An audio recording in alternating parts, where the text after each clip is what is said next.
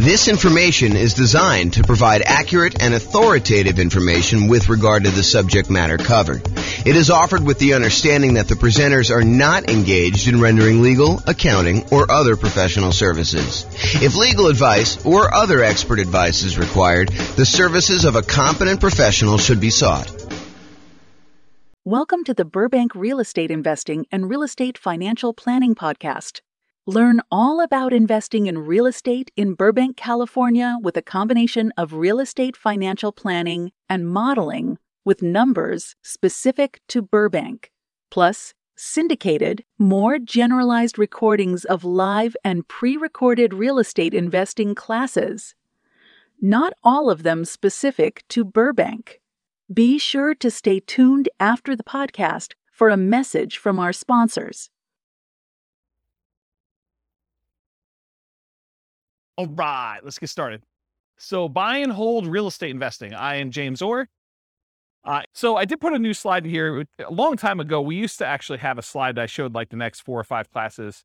But I sort of have a backlog because I haven't done classes live in a while, and there's been a list of things, and I just kind of keep adding to the end. So this is the tentative list of upcoming classes. So tonight, we're primarily going to go through buy and hold.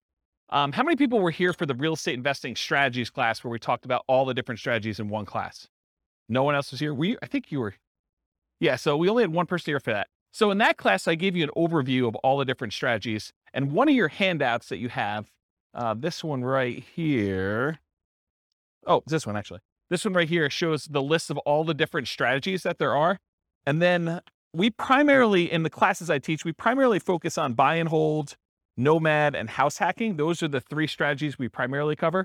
Then there's a list of additional ones that I'm going to teach classes on, but that's not the primary focus of the classes I typically teach. It's more to just be comprehensive so that people have an understanding of why we're focusing on the 3 and not this whole other list.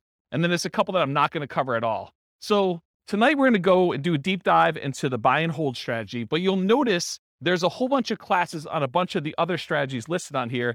Those are going to be what I would say is similar format to tonight, except for deep dives into those specific strategies. So for example, tonight we're doing buy and hold. Next week, we're doing the nomad strategy, which if you guys have never heard of the nomad strategy, because I know we have a couple of new people, the nomad strategy is to buy a house as an owner occupant. You move into the property. It's a requirement of the lender. And one of the reasons why you do that is it's a lower down payment and the interest rates are better. So you move into the house, you are required to live there for a year. During that year, you can just live there by yourself, or if you choose to, you can add on house hacking and have tenants living there with you or rent out a room or whatever you want to do. And then after a year, when your obligation to the lender is up, you can then convert that to a rental and you can acquire properties every year doing that. But you only had to put 5% down instead of putting 20 or 25% down. So you can acquire properties with one chunk of down payment, and since the loans are actually better for owner occupant, it's less bad than you would think to go ahead and put 5% down instead of 20% or 25% down. So the nomad strategy, we're going to cover that and all the different variations. I listed some variations on your investing strategies list there. Then on June 1st, we're going to do house hacking. And then after that, June 8th, we're going to do the BRRRR strategy, which is buy, rehab, rent, refinance. And there's an optional 4th R, which is to repeat the process. So you can use this to kind of continue to acquire properties. So we'll talk about the BRRRR strategy. Then we'll talk about quick turn and flipping properties if you're interested in doing that as a business model. Then we'll talk about wholesaling real estate on June 22nd. And then on June 29th, we'll talk about real estate options. You guys may have heard of real estate lease options, where you lease a property and you have an option to buy. This is the strategy where you just have the option. You do not have a lease on the property at all. You're getting the rights, but not the obligation to buy a property for a fixed price. And you're basically holding on to that option. And then there's a very active option auction strategy where you get an option on a property and then you immediately market that property in order to sell it to somebody. And it's usually done through some type of bid sale or auction process on like one evening, like a Sunday evening, in order to get the highest bidder and have the property sold that way. This is really like a variation, if you want to think of it this way. It's like a variation on real estate brokerage in some ways, because a real estate brokerage, a listing contract, if you squint really hard and step very far back, a real estate contract is sort of like an option agreement in some ways, right? You have the right to then market the property and get paid a fee in order to sell it. Well, this is sort of like option auction strategy is a way to do it as a principal. So it's a variation on that theme. So that's going to be on June 29th. July 6th, tax liens and tax deed sales. That's when you buy people's tax liens or tax deeds. Like, for example, if someone doesn't pay their property taxes, you can come in and pay their property taxes, and you usually get a return on the money that you put up. And then there's a really, really small chance that if they don't do it and you wait a long enough period of time, you can actually foreclose on the property for them not having paid their back taxes. We'll talk a little bit about this tonight. We talk about stability in real estate. It's one of the kind of options on there. So that's what we've got there. So tax lien, tax deed, real estate is going to be on July 6th. July 13th, I guess it's July 6th. July 13th, creative financing, real estate entrepreneurship. That's all the creative stuff. Subject to lease option, lease purchase, wrap financing, agreement for deed, contract for deed.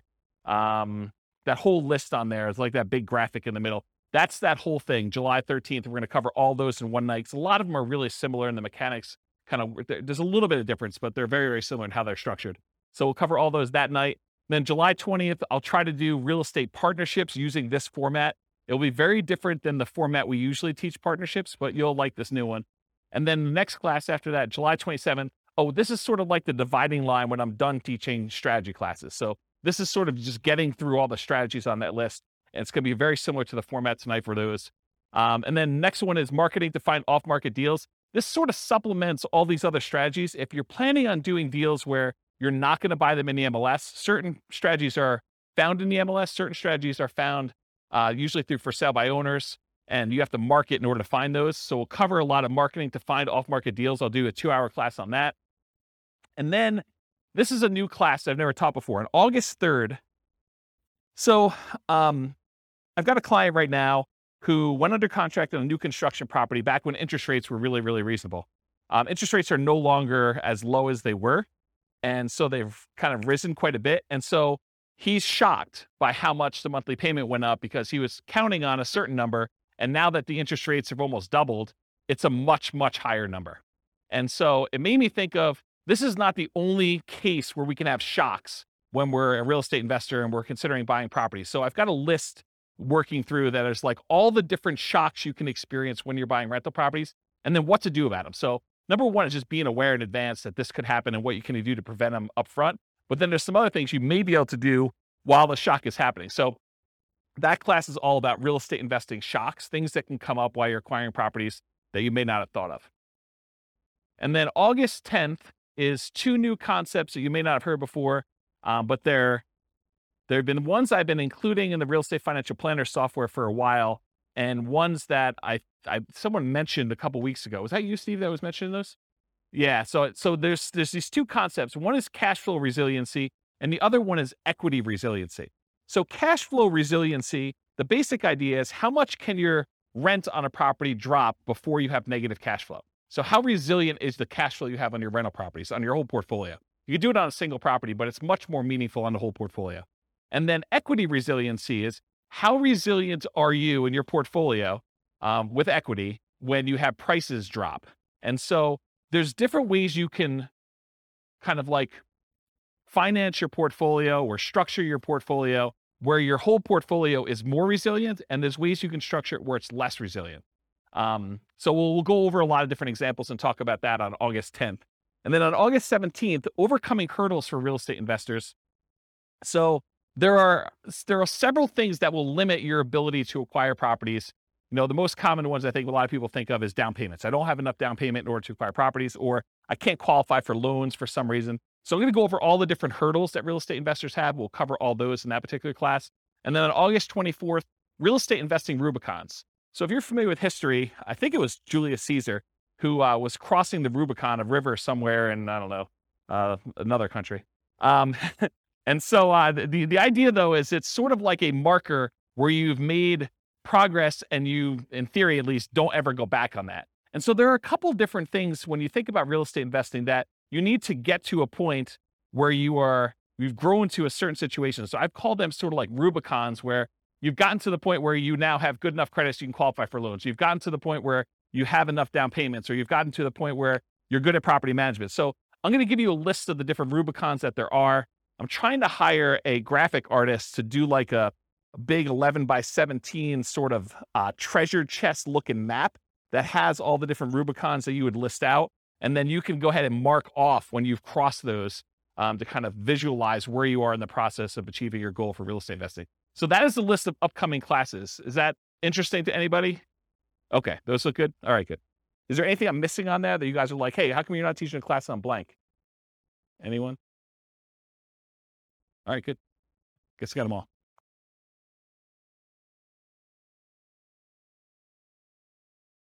Oh yeah, I've been teaching classes for like 18, 19 years. So yeah. You missed some classes. We did a market stats class last week. So you missed a whole class on market stats. I didn't record it. You missed a class on all the different real estate investing strategies. It was like a big overview class. Then before that, I did a class on, I think I did the deal analysis spreadsheet class where I walked you through what all the fields were and how those fields worked out. Did I do any other live ones? That was it, right? I think those are the live ones that I've done since I came back. And then I think earlier this year, I did one on real estate, financial independence, retire early budget spreadsheet, where you can actually calculate out your minimum target monthly income for retirement and your ideal target monthly income for retirement. So I have classes on that. And then I released a brand new spreadsheet for deal analysis, which you'll see part of it on there too. So, but yeah, there's a whole bunch of classes. I think we have close to 200 class recordings posted on the website. So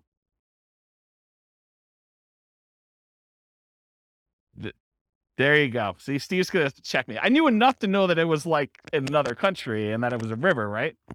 Was it Julius Caesar? There you go. See, I know just a little tiny bit about history to keep me dangerous. All right. All right, so buy and hold real estate investing. As I said, I'm James Orr. So real estate investing strategies. So you have the sheet with you, the handout. It says on the top, real estate investing strategies. That's basically this list. So the primary strategies that we kind of focus on are buy and hold, including short-term rentals, vacation rentals, the nomad strategy with all the different variations, nomad by proxy, nomad with house hacking, nomad to short-term rental, vacation rental, lease option nomad, and then the ultimate real estate agent retirement plan, which is, it's supposed to say agent in there. I need to update that slide. And then house hacking. So these are the ones we primarily teach classes on. This is where the overwhelming majority of the classes will ultimately be. There's going to be some kind of like one-offs, but that's where we are. Then there's a whole set of special section here, the secondary strategies, all the creative financing stuff, quick turning and flipping properties, BRRRR and BRRRR, wholetailing, options and auction strategy, tax liens, tax deeds, partnerships and syndications, and then we'll cover deal maker, syndicator, money partner, and loan partner. When I did the other class list, did I have wholesaling on there? I did, right? Okay, awesome. I just must have skipped it or something. But yeah, we're covering that. And then the strategies I'm not really going to talk about are real estate investment trusts, because you basically buy those as like through a real estate broker, not a real estate broker, a stockbroker. And it's more of a security than it is really a real estate investing strategy. I sort of put it on there to be a completionist and kind of be all inclusive, but really that's not something I'm going to cover. And then I'm not going to go into separate detail about probate, short sales, foreclosures, and pre-foreclosures, because you'll get those when we cover the other strategies, and they're not really their own strategy per se. So we'll cover those, but we're not going to have separate classes on them. Any questions on this? Is it hot in here already? It is? Let's open the door if you don't mind. Just grab it and like do the thing, the foot thing, please. Thank you. All right, cool. So exceptions. So one of the things I'm going to go over tonight is this worksheet right here. And this worksheet is what I call the real estate investing strategy profile. If you think about it, when you're kind of determining, hey, I want to do this particular strategy or this particular strategy, we want to think about all the different characteristics of that particular strategy. And so what I tried to do is I thought about all the different dimensions you could measure or think about or consider a different strategy with. And I listed them all out with the most common kind of characteristics that you can have. And so you're going to go through this tonight with your pen, and we're going to do this for the buy and hold real estate investing. And then you're going to be able to do that. Now, when we go through this, I'm going to tell you how I think about buy and hold real estate investing, but you're going to say to me, James, what about this? What about when you do buy and hold, but you do it this way? Yes, there are probably more obscure examples where you can kind of structure these, and there's kind of like slight different variations and stuff like that. But I'm trying to focus in on the majority of the use cases. And you could have exceptions to this thing. You could come up to me later and say, James, what about if you do it this way? Yeah, you could definitely put it on there. But I'm going to try to be most mainstream and kind of the most correct that I think of. And if you want to debate this with me, this is absolutely brand new. I'm creating a database of all the different strategies with all these different characteristics, so that if you want to go search for, show me the ones you could do with no down payment, or show me the ones you could do with no money, or show me the ones you could do that have the lowest risk or the lowest activity, they're the most passive or they're the most scalable.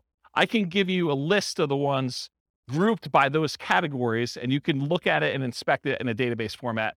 So that's 95% built, and it's what I use to make this thing, the profile for you.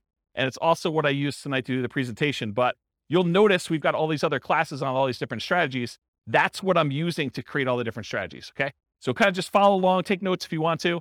And I tried to write it out for you so that you can just check them off as you go. Okay. And I have a little beware warning here. Just because you don't think there's a chance that X can happen doesn't mean that it won't happen. This is designed to be a starting point discussion to help you make better investing decisions on your own with additional knowledge. Please do your own research. So a lot of these strategies, I'm going to say, I think about it this way. There's this risk or this way to do it. Is it possible that you're like, no, James is wrong, and there's never a risk of property values going down or rents going down, right? You understand how some people could believe that to be true. It's not true, okay? And just because it's a small probability doesn't mean it won't happen. All right, so buy and hold variations. So when I talk about buy and hold, what I'm really focusing on is traditional buy and hold, where you put a down payment on a property, usually 15% with PMI, 20% is the most common one, or 25% down. You can put more down. You can go all the way up to paying full cash for the property. I'm usually focusing on single family homes, duplexes, triplexes, fourplexes, and then it also includes all the apartment stuff, all the commercial buildings, 5 units and up. So that's all just traditional buy and hold in my mind. In addition to that, I group in short-term rentals, vacation rentals, because you're buying the property and you're holding it. It's just you happen to be, instead of renting it to a long-term tenant, you happen to be renting it by the night or by the week or by the weekend. And so I include that as a short-term rental or vacation rental in this model. Now, is it a stretch to think about buy and hold as, I'm going to buy a building and I'm going to do assisted living, or I'm going to buy a building and I'm going to offer a specific service? It sort of gets on the edge of, okay, you're doing a business, you're doing an assisted living business, but you also just happen to be buying real estate. So you could say, okay, I'm doing, storage units. Storage units, I guess, is buy and hold, but it's not really what I traditionally think of. So could you kind of classify it as buy and hold? Yes. Is it really a separate business of like having storage units and running a storage unit business, or having assisted living and doing that, or buying an office building for your practice, or land in order to run your business off of? Yeah, I mean, you could do all those too, but I'm really thinking of it more in the traditional sense of single family homes through fourplex, and then multifamily properties, apartments, and greater. Does that make sense, everybody? Okay, cool. And this is intended to be, interactive. So feel free to interrupt. Please do use the microphone so your question gets on the mic, though. Just raise your hand. I'll bring you the mic, or someone else will bring you the mic. Any questions on this one? Cool. All right. So one of the ways I kind of classify different strategies is this a real estate investing strategy, or is this a real estate entrepreneurship strategy? And the way I kind of classify those is, with a real estate investing strategy, you're primarily taking money, deploying it, putting it into an investment, investing in something with the expectation of getting a return on your money. That's real estate investing to me. There's another way to look at this where you're out there doing work, you're doing labor. Maybe you have some money in the deal, but you're primarily working a job in order to create money, to create value in some way. That's more like house flipping, where, yeah, you have a little bit of money invested in the deal, but you're really not looking to get a return on that money. You're really looking, I'm going to go put labor in and do that. So is buy and hold real estate investing more real estate investing, where you're putting in money and you're expecting to get a return? Or is it more like entrepreneurship, where you're actually going out there and doing work and trying to make money from the work? What do you think? The first option, real estate investing, right? So with real estate entrepreneurship, real estate investing, are you primarily investing money with the hope of getting a return on that money, or time, and in many cases, some money to get a return on your time? For buy and hold, most folks are typically investing money with the hope of getting a return on that money. Short-term rentals sort of takes one step more toward entrepreneurship, because in most cases, with short-term rentals, you're doing more labor than you are with putting a tenant in a property and leaving them for a year or more. Does that make sense, everybody? But it's still primarily real estate investing. You're deploying money and you're expecting to get a return on that money. Okay. So that's on your list. So you can start on your list. Just kind of check it off. All right, so money required. So typically when we do buy and hold real estate investing, we're going to go in and we're going to get traditional financing from a bank. You're going to go select the property. You're going to want to acquire that property. And so you're going to go to a lender and you're going to get, in most cases, traditional financing, conventional financing. There are 15% down, 20% down, 25% down, and more type loans for these properties. You can buy them with cash, or you can put a down payment and actually get financing on them. So on this other sheet here, where we do loan type mortgage insurance comparisons, there's a whole bunch of different loans. And I tried to highlight the ones we were primarily talking about today, where the interest rates are. So you can see a little grayed out area on there. And that basically shows you the different financing options and what the rates were as of yesterday. Now, this is not like a rate quote for you. So please don't tell me you're going to go to your lender and say, James told me I could get 6.5% on this loan, so I want 6.5%. It is not a guaranteed rate. I'm not offering you financing. This is sort of like a snapshot in time. I called up the lender that I like to personally use, and I asked him what the rates were yesterday, and we walked through this worksheet. Just out of curiosity too, would you guys prefer that I make this a editable Excel worksheet version for you so that you could actually use it to kind of do your own comparisons? Would that be helpful to anybody? Or do you just like it when I give it to you in class? Anyone want me to create one that you could fill in? No one. Well, glad I didn't do that work then. That's awesome. Okay. So on that worksheet though, it shows you the different types of down payments you need and what the interest rates were on those particular loans, and in some cases what the points were in order to get those particular rates. So typically when we're doing buy and hold, 15 to 25% down, you also need reserves. It would, and I know I'm sensitive every time I do this, but you would be stupid to invest in real estate without reserves. Okay? And I know that sounds harsh, but it's supposed to be harsh because you would be stupid in order to invest in real estate without reserves. You need to have reserves in order to invest in real estate. Things happen that you're not going to expect. You need to have reserves. Okay? So even if you find a no down payment deal, is that nothing, no money required deal? No. In the overwhelming majority of cases, it's not. There are very few strategies that are no down payment and no other money required. Even if you find a nothing down deal, even if you got a VA loan or USDA loan, or you manage to find a property that you could buy subject to where the seller's like, hey, just take over the debt of my property. That is still not a strategy that you can do with $0. Does everyone understand that, right? You need to have reserves in all those cases. It's a really good question. I need to do a 2-hour class. Question was, how much in reserves? The really, really short answer is probably 6 months in something like a savings account. Okay. All right.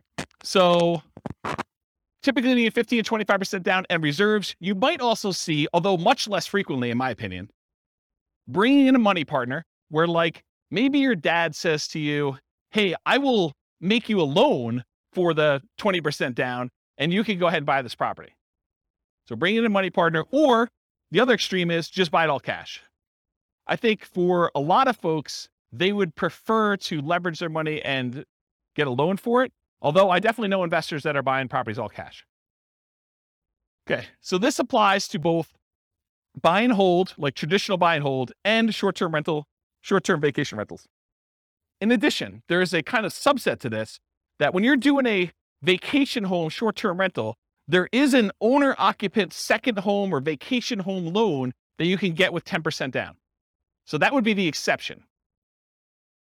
You could actually go buy a property where it's a vacation home to you and you're going to rent it out, 11 and a half months of the year other than what you're going to stay in there, and you can get that with 10% down. Okay? Any questions on money required? This is on your worksheet. Feel free to take notes. I see you that are not taking notes. What are you thinking? Do you have perfect memories? You can remember all this stuff? All right, cool. So credit required. So it's most common is to qualify for traditional investor financing, non-owner occupant financing. The typical credit score needed in order to do these types of loans is 700. There are some exceptions if you have very low debt to income. So there's a possibility that you may be able to do a little bit better than 700, but most of the time it's going to be 700. A less common situation, if you're buying a property without a loan at all cash, doesn't matter what your credit score is. You can buy the property all cash. Or if you're partnering with someone who's getting the loan, you may not need to qualify for the loan at all yourself, but someone will need to qualify. Okay? Important note, credit scores can change over time. Credit score requirements can change over time. So check with your local lender for the most up-to-date credit requirements. So just because James said 700, you can't go to your lender and says, James told me it's 700. So where's my 700 credit score loan? Because they may tomorrow go out and say it's now 720. We think that our risk profile is out of whack. We want to make sure that people at 720 are getting these non-owner occupied loans. They have the right to change their policies at any time. Individual lenders can, and also the companies that are, or organizations that are buying the loans in the secondary market can require that the loans that they're selling them have to have higher credit scores too. So it can work as either an overlay, that's if the individual lender just adds that as an additional requirement that they're requiring, or it could be from the quasi-government organizations that are buying the loans in the secondary market or the investors that are buying the loans. Any questions on credit required? You guys are a quiet group tonight. Okay. All right, skills required. So the primary skills required for the buy and hold real estate investing strategy are deal analysis. You need to be able to analyze deals to determine what kind of deals they are, whether they cash flow, whether they make sense to buy, how 2 different properties compare, or how 10 different properties compare that you're considering. Actually finding the cash flowing deals, searching them out in the MLS, going to look at them, evaluating them. Acquisition financing, being able to get the loans that you need, those 15% down, 20% down, 25% down loans, and then property management skills. And by property management skills, I mean one of 2 different things. Either you need to be really good at managing properties yourself, or you need to be able to hire a property manager and manage your property manager when they do it. So one of those 2. And then in addition, if you're doing short-term rentals, the skills for doing short-term rentals are slightly different than the skills for doing long-term property management. I don't do short-term rentals, but I know it's different. Any questions on skills required? Cool. Stability. Stability is an interesting one that I think most people have not heard of. I actually learned about this. There's a guy whose name escapes me right now, but he does the Farnham Street blogs. Anyone know the Farnham Street blogs guy's name? I don't remember. But he basically came out with a blog post. This is probably a couple months ago now. And it wasn't specific to real estate investing, but I immediately said, this applies to real estate investing. So we have this concept of stability. Something is passively stable is if you don't do anything, nothing will happen to it. It'll just sort of naturally work itself out. But something is actively stable if you need to be actively doing something in order to keep that thing from killing you or making you lose money or hurting you in some way. And so he separates things into passive stability and active stability. Real estate in general is actively stable. You can't just buy a property, even the vacant land, and just let it sit.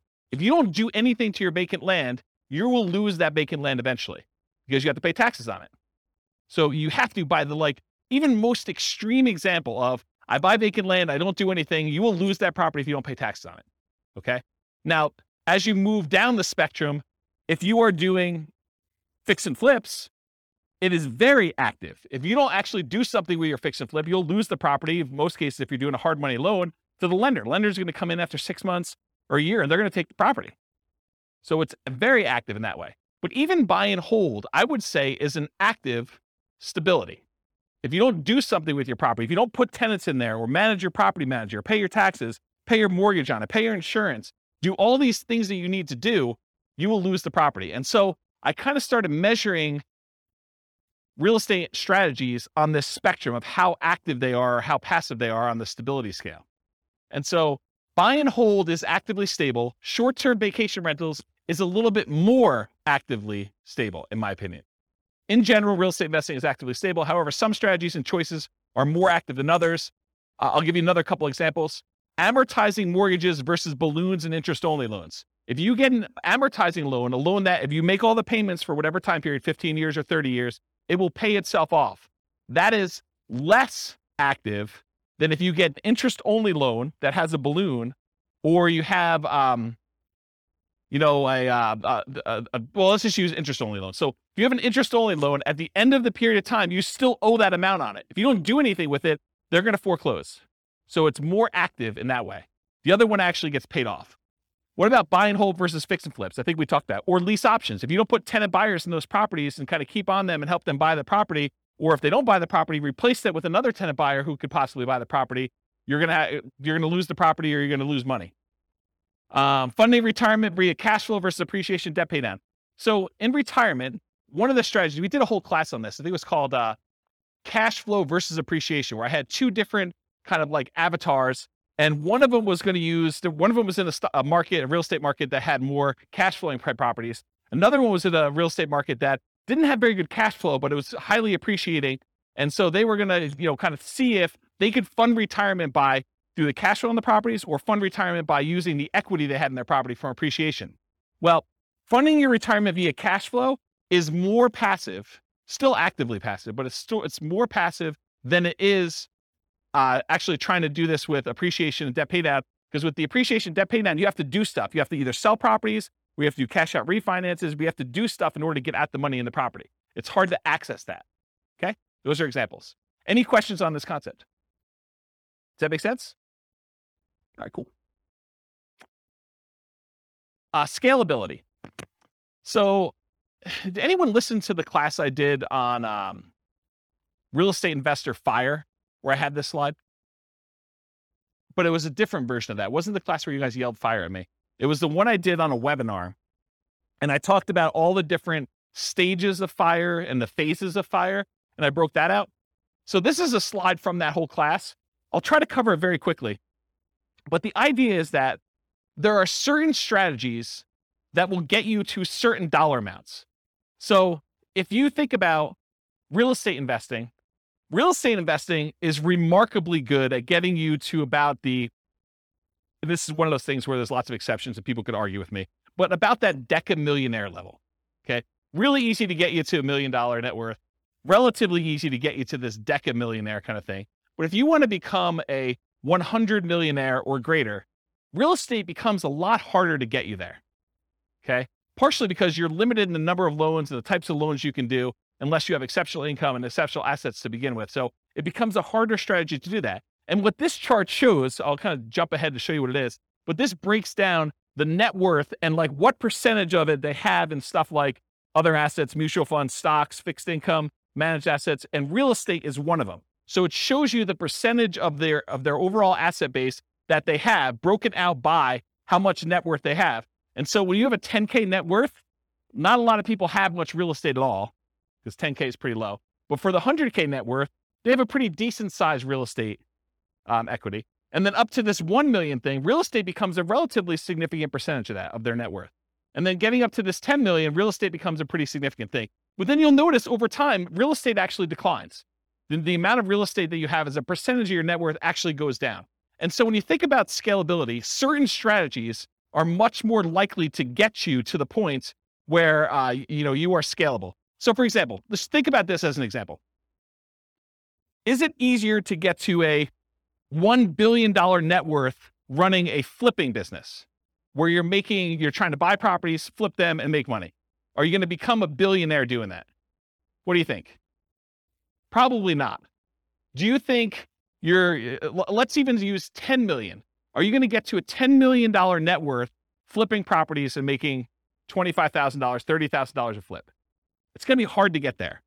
Would it be easier to get there if you were buying rental properties, buying $400,000, $500,000 rental properties and acquiring a bunch of those and letting them pay off over time, letting the whole asset base appreciate, letting your loans get paid down if you have loans, getting cash flow on those properties and reinvesting it and acquiring more rentals? Are you more likely to get to a million or $10 million net worth doing that than just doing jobs where you're flipping properties and making $25,000 or $30,000 a pop? Can you see how certain strategies are more scalable than others to get to certain levels? Does that make sense? Okay.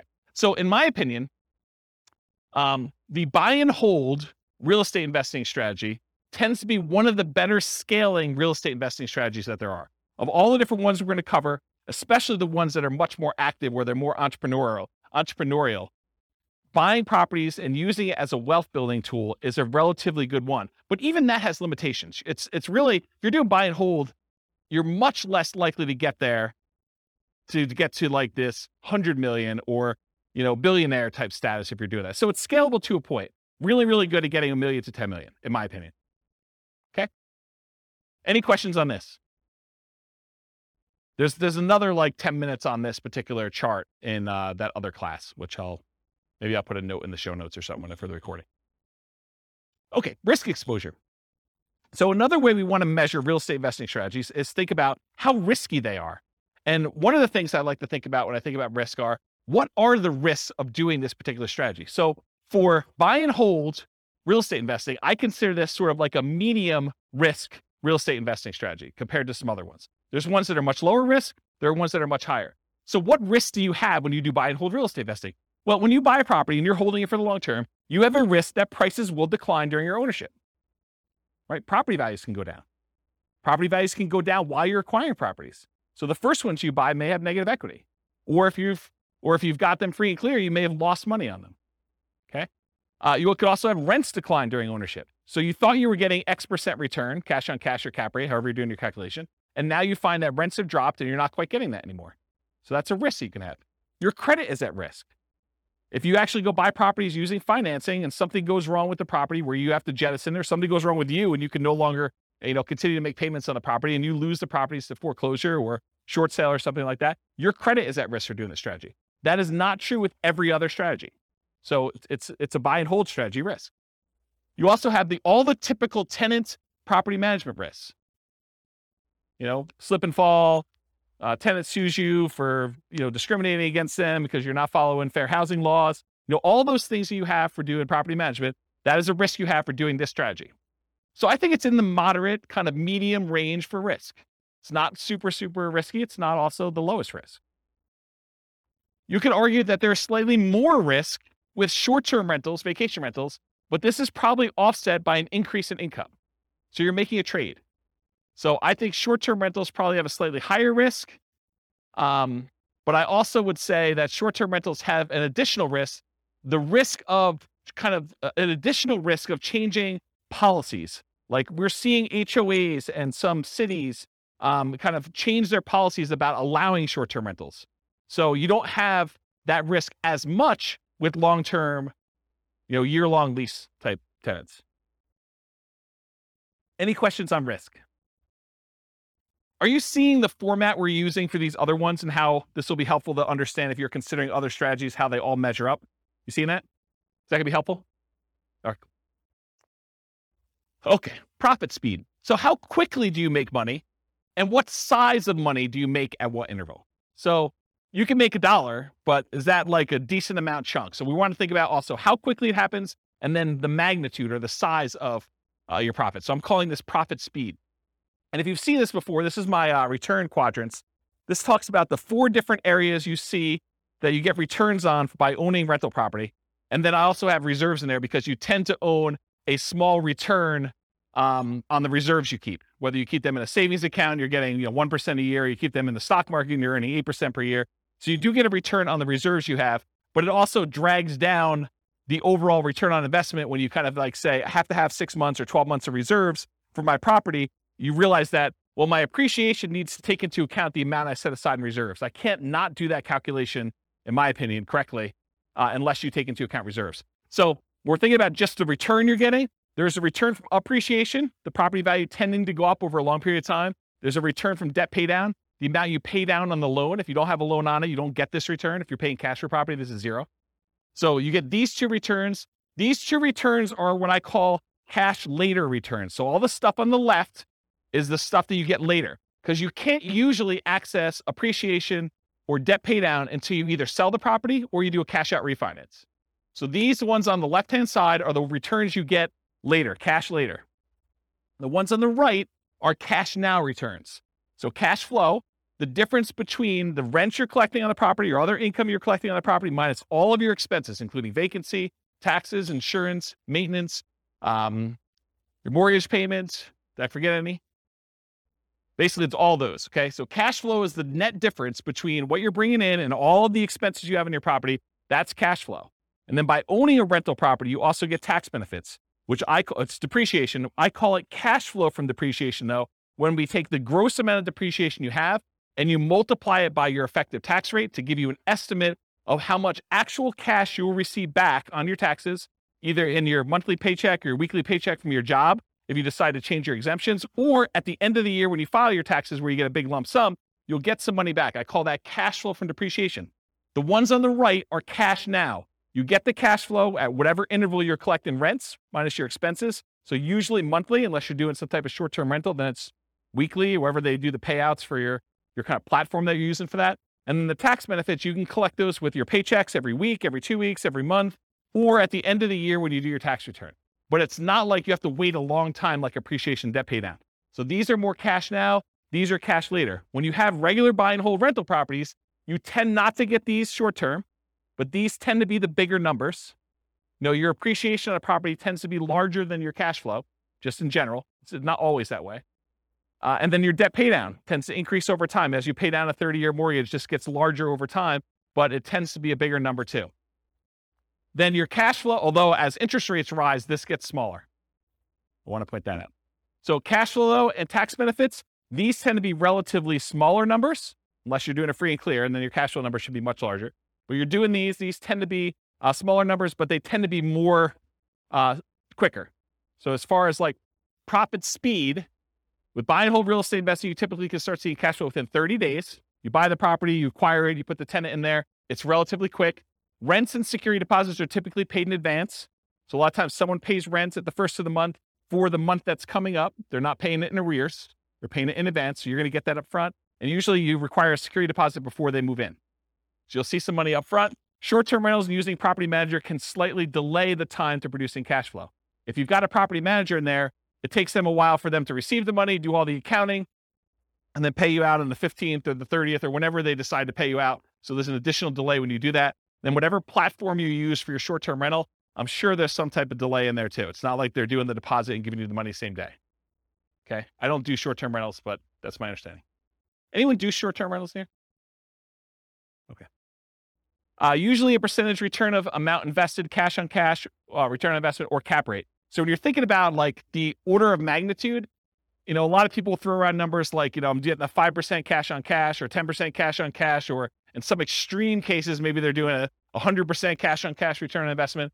That's the number that you are getting on the investment size, the amount of cash you put in the deal. Or cap rate is the return you're getting if you did not have a mortgage on the property, but after all of your other expenses. That's what cap rate is.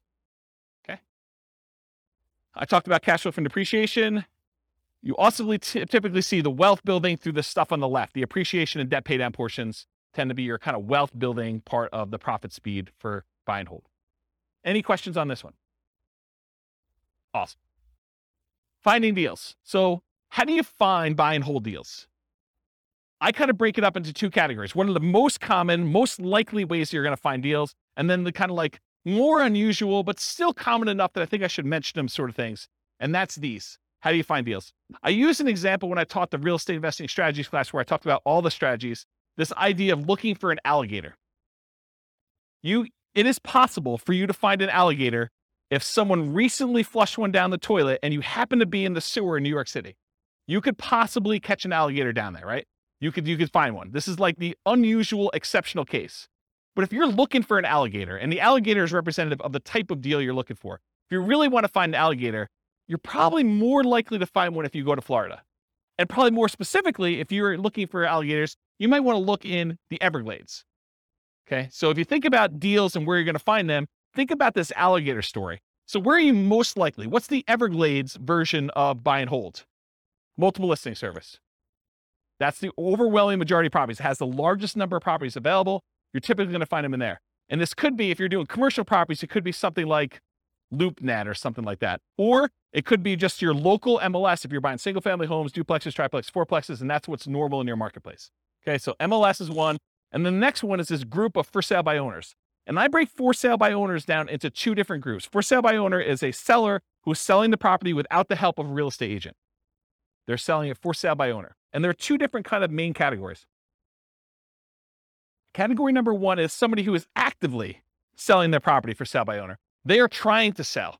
They put up an ad.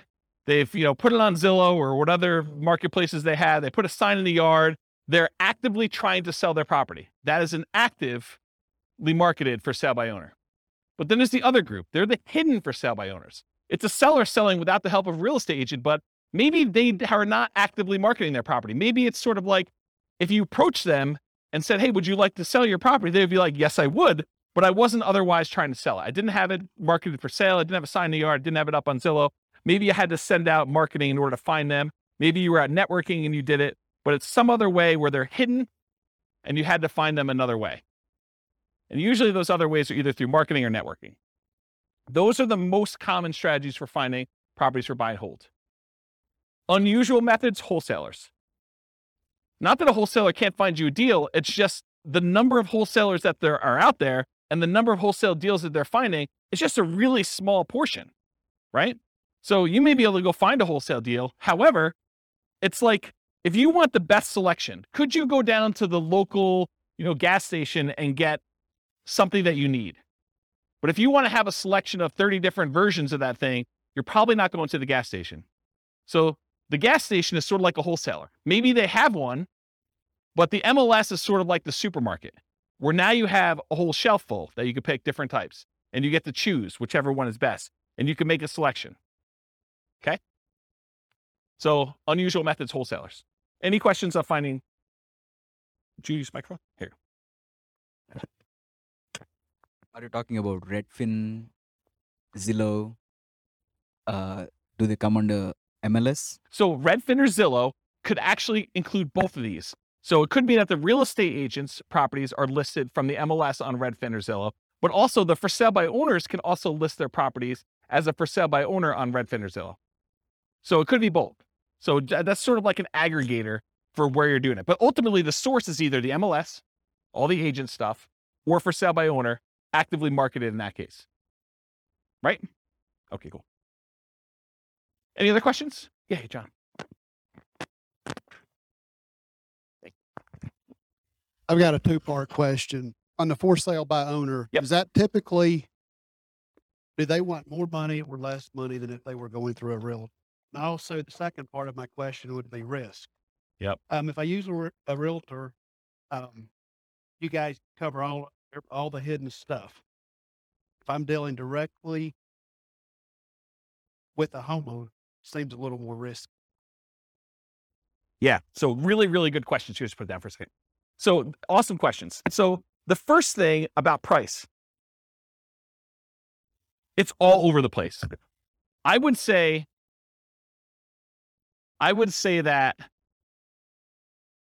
the for sale by owners I've seen, some of them are priced high because they want to get all the money, right? They're going to price it with whatever a realtor would have gotten, maybe even a little bit more, because they think that their property is better than all the other ones that sold.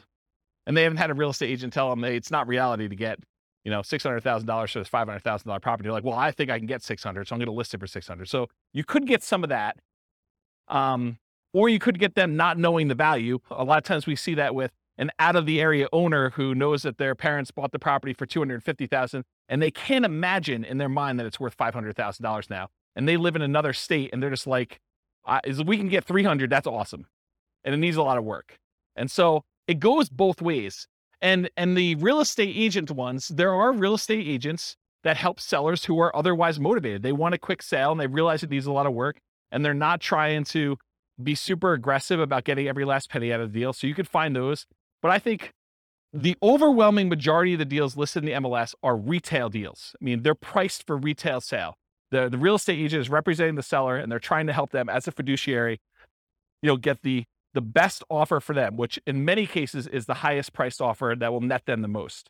And so I think that is true. But there is that 5%, 10% of those that are also good values. And sometimes a full price deal, especially for buy and hold, is still a great deal. Like you can go buy a property, pay full retail price for it, and it gets you the cash flow economics, the cash flow returns that you want on it. Because they're thinking price and you're thinking income, right? And not every property is considered that way. And you're right, I think about the risk too. I think real estate agent can mitigate your risk in a couple ways. Number one, through knowledge about like how to do stuff correctly and all that other stuff. But then there's also an additional insurance layer in there too, because most real estate agents in most states that I'm aware of, at least in Colorado, I know this is true, they're required to have errors and omissions insurance to kind of protect you in case they do something stupid and screw up, right? So I think that there's an additional layer in there. Does that mean that you shouldn't do a for sale by owner deal? No, I think that there's a reasonable amount of risk that you think. There's nothing without risk, right? Like we go out, we drive through town, I mean, you could be doing everything you're supposed to do. You're completely sober. You're driving on the right side of the road. You're doing the speed limit, and person next to you is snorting a line of cocaine, and they just had a 6-pack, and they're driving all over the line. They're spanking the kids and having a cheeseburger all at the same time. You did everything right, but it's still risky for you, right? There's nothing that's without risk. Is that a reasonable risk? I mean, the chance of it happening to you is really low, but there's risk in everything, including buying for sale by owner, including buying some from the MLS. I think there's a small amount of risk in there, especially in markets where, we're coming off like a year of what I would consider to be extreme seller market, where the sellers are in the driving seat. They're setting, these demands where you've got 20 offers coming in and people are waiving inspection, they're waiving appraisal. I mean, you're voluntarily taking on additional risk just buying in that particular type of market. So I don't know. I don't think it's universally that if I had to handicap it, I would say there's probably a little bit more risk with for sale by owner, but it's not like a ridiculously large amount, in my opinion. And as far as finding deals, I think you can find them in both spots. And I think you can find overpriced properties in both spots. I think you have sellers who are, they're in the driver's seat and they're demanding that their real estate agent listed for way above what it's even worth and what the real estate agent is recommending. You see that on inside the MLS with properties that are just languishing and sitting there, right? And then you also see stuff in the for sale by owner market where people are really, really high or really, really low. There's jokes when I teach the off-market deal finding class where sellers are saying, my property is worth $50,000 or $100,000 more than it's really worth, because that's their dream price and they're not basing it on reality. So I hope I answered your question, but yeah. Dwayne. I'm wondering if the one that I emailed you about the for sale by owner, Yeah. I think it's priced too high based on comps in the area. And I'm wondering if it's because they know that houses are going for more than asking price. Yeah. But if they had someone listing it for them, because agents don't generally increase it that much because they know they're going to get the higher price, right? Is Yeah. there something to that? There's one strategy as a real estate agent when you're listing a property for sale. One of the ways to do this, and there's lots of different opinions on this, but one of the strategies a lot of real estate agents would recommend is, hey, listen, let's not list it for this much higher price. Let's list it based on what we think it would actually appraise for. Because if you go ahead and list it for $20,000 or $50,000 or whatever it is above what it would appraise for, and then they go and they try to buy it and they still have their appraisal contingency in there and it doesn't appraise, it's a renegotiation. So a lot of the buyers then are come back and say, look, you had it listed for $600, only appraised for $580. I think we need to negotiate this. What you're trying to get a buyer to do is you're trying to get enough buyers, at least this is one of the strategies, but as a real estate agent, you're trying to get enough of the buyers to come in at $580, which would be supported by the actual other comps for appraisals, get it to appraise for $580, but get enough buyers saying this is a deal. It's listed for what it would appraise for, which might seem a little bit low in the crazy market. Get multiple people offering and maybe get them to say, listen, as long as it appraises for $580, I will then make up the difference to $600. And you want to get that offer because I think that's a stronger offer for the seller because they can get them to then make up that difference. So you're not renegotiating. So there's some strategy to that. Who knows where the market will be in 6 months, and that may not come up again, but that's historically how we've looked at that. Does that help you? Okay. Where's my clicker? Anyone know where my clicker went? Oh, here it is. Yeah, I was getting some water when John was asking this question. All right, cool. No questions on finding deals. We're good? Cool. So how do you analyze a buy and hold deal? Well, it's this spreadsheet, the world's greatest real estate deal analysis spreadsheet. That is my modestly named spreadsheet that I made. But it basically, you enter in all the details about the deal, your ARV, your purchase price, seller concessions, down payment percentage, closing costs, rent ready costs, interest rate, loan term, if you have PMI, all the stuff about that, monthly rent and other income, vacancy rate, property taxes, property insurance, HOA dues, utilities, other expenses, maintenance, all the stuff that you'd normally do. And then it actually calculates all the stuff you need to know about this. And you can override any of the numbers as well. And it will tell you you're primarily looking for most buy and hold investors. You're primarily looking at your cash on cash return on investment if you're getting a loan or your cap rate if you're not getting a loan. Okay. So you can go download a copy of that spreadsheet. I'll put the link in the show notes for those that listen to the recording, and it's on the screen for you guys here in the room. Any questions? Everyone have the spreadsheet? Anyone not have the spreadsheet yet?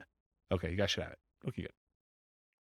All right, market conditions. I assume there's no questions on this, right? There's going to be whole classes on analyzing deals, which I've already done out through August or whatever it is, but I probably need to add those. Anyone want a deal analysis class, like actually walking through examples? Okay, at least one person. Oh, two. All right, cool. So no questions on that before we move on? Cool. So market conditions. So if you're doing buy and hold, and it seems obvious, it'll seem a little less obvious, I think, with some other strategies. But what are the market conditions you typically want to see if you're buying properties and holding on to them forever? Well, ideally markets with good cash flow. There are some markets where it's really, really, really hard to get them to have positive cash flow. I mean, they're like $1 million properties that might be renting for $2,000 a month. It's really hard to make the economics work on this. Okay. So you want a market ideally that has good economics with cash flow, and markets where you have strong appreciation and strong rent appreciation, where the property values are going up and rents are going up. You don't want to be buying in a market where there's a mass exodus and it's causing a glut of houses on the market and people are chasing the price to the bottom just to get theirs sold before all the other ones get sold. And so the prices are dropping. And maybe there's so many houses for rent that the rent prices are doing the similar thing where they're trying to get lower and lower rent just to get them occupied, because better to get $600 a month than zero. Okay. So ideally you want a market that has a lot of demand, where prices are going up and rents are going up, because that's really where you get your long-term wealth building from with buy and hold. But then you also want cash flow. Market challenges, markets with significant negative cash flow with reasonable down payments. In most cases, I can make almost any property cash flow if you buy it cash, right? If you don't have any financing on it, all you got to do is overcome taxes and insurance and maintenance on the property. And so that's a pretty low bar for most properties. However, then you start saying, okay, yeah, I could buy anything with cash, but really what I want to do is I want to look at the top 5% or 10% of the market, and I want to select quality where I get a good return on my money. And so then you start selecting based on the best cash flow you can get, not just will it cash flow. And that's one of the problems. We'll probably talk about it when we do, some of these other like creative financing or times when you buy from a wholesaler. The problem with buying from wholesalers and for buying creatively where you're doing marketing and you're getting sellers to contact you is selection. It may not be a property that you would otherwise want to select. Where if you go into the MLS, you get your choice of everything. You may decide, hey, everything is not what I want, and I want to hold off and wait till something else better comes along. But at least you get a wide range of things to analyze and select and decide if that's something I'm going to buy or not. There's a lot of times with like putting out marketing and getting sellers calling you or deals coming into you, it's like you don't control which sellers call you. You can control it by selecting where you advertise to a certain degree, but you may still get a property that you don't want. And so you still have to say no and select the ones that you do want. Okay. And then lastly, markets with no or negative appreciation. There are markets where, you'll go see a post on a very popular real estate investing forum or something. And you'll be like, hey, look, this deal is, this, you go look at a post from 10 years ago and they're talking about, $100,000 property in a certain city. And then you fast forward, you find another post from, 10 years later, and it's like the same $100,000 properties are selling in that same city. So you've had essentially zero appreciation over that decade. So you got to watch out for that. You want to be investing in markets that have appreciation for long-term wealth building. You can just cash flow them, but I think that you want the benefit. If you're going to go after a market, if you have any market to choose from, why not choose one that both has cash flow and you're going to get some wealth building through appreciation and debt pay down, and rent appreciation. Okay. So no questions on this? Everyone got it? Cool. Accessibility or availability. So in many markets, there are plentiful deals you could select from the MLS. So then it becomes a matter of saying, okay, there's 100 that would work. Now let me find the top 10 of those 100 or the top 5 of those 100 to really dig down and decide what I'm going to do. In other markets, it might be challenging to find any positive cash flowing properties except with significant down payments. I think we've been seeing, in our local market here, we've been seeing a move toward this. There was a time in our marketplace where you could find a good quality product, good quality property that with 20% down would have positive cash flow. It's much, much harder to do that now because prices have gone up a lot in the last 5 years. Interest rates in the last 6 months have gone crazy, like doubled, 3% to 6%. Rents have gone up, but not quite as much as property prices and interest rates. So it's getting harder and harder to find a property that would positive cash flow with just 20% down in our marketplace. Okay. And I think you'll find that in other markets too, especially with the same characteristics. I mean, we see massive price appreciation, not just in Northern Colorado, but overall in the nation. And interest rates are up all over the place. Yeah, Dwayne. How far behind do taxes usually follow that when they do assessments? Is that something that...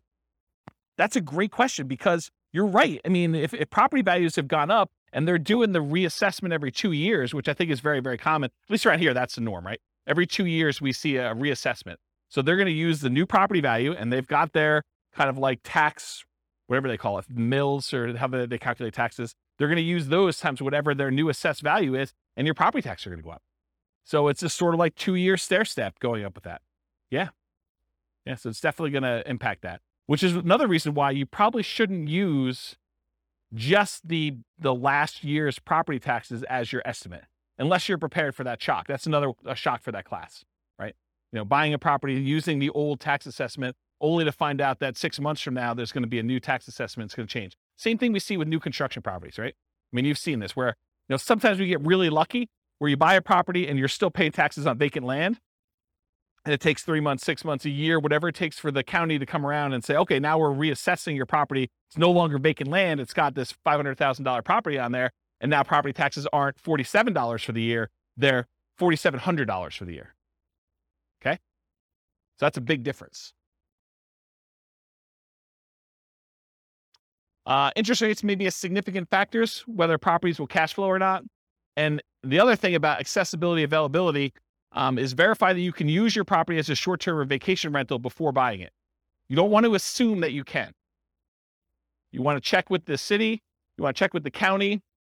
You want to check with the HOA at a minimum. And there may be additional municipalities that are limiting you. Those are the 3 that come to mind.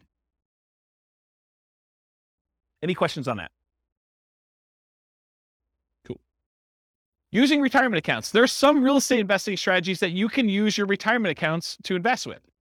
Buy and hold real estate investing is one of them. You can use your retirement account, your self-directed retirement account, to buy real estate with for buy and hold. A lot of times it requires special financing.